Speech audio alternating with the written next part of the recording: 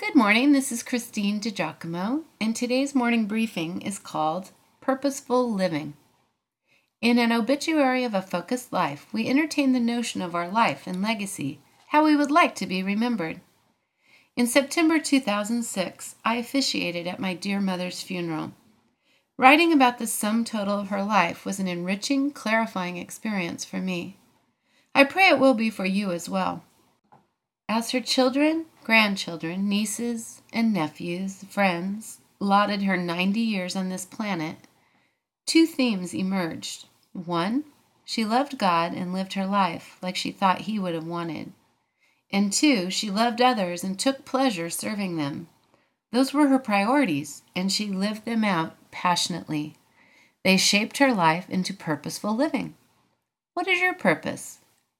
Do you live life on purpose? And does that purpose establish your priorities?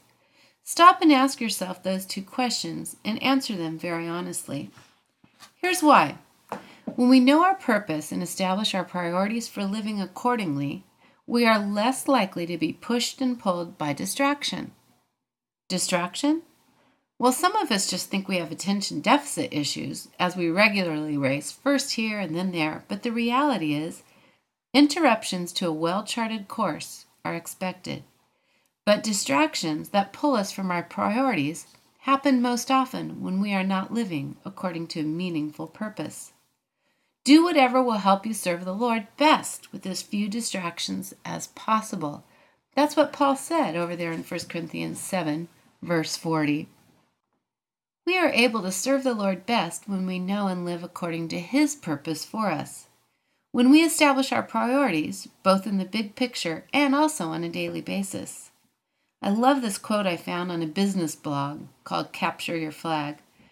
Understanding what elements matter most, setting priorities around them, and filtering out non-essential externalities help folks remain focused. So what is your purpose? How will you determine it? Can you see how it would frame up your life? Where to start? Well, may I humbly suggest that we start with what our Messiah said were the two greatest commandments. Love the Lord your God with all your heart and with all your soul, with all your mind and with all your strength, and love your neighbor as yourself.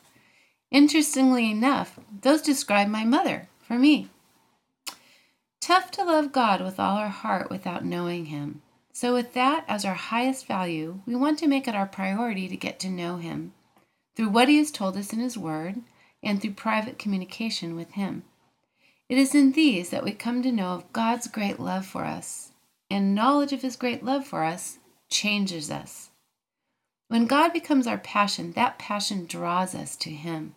It motivates us to set priorities such as making time to spend with Him in the quiet of the morning. Making that a priority may mean eliminating something else. But hey, that's what prioritizing is all about.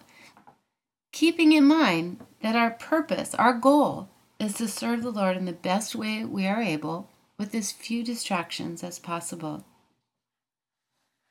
Here's the carrot, friends. When we know that purpose and we establish our priorities to promote that passion, we can know and live in contentment. Now we're talking.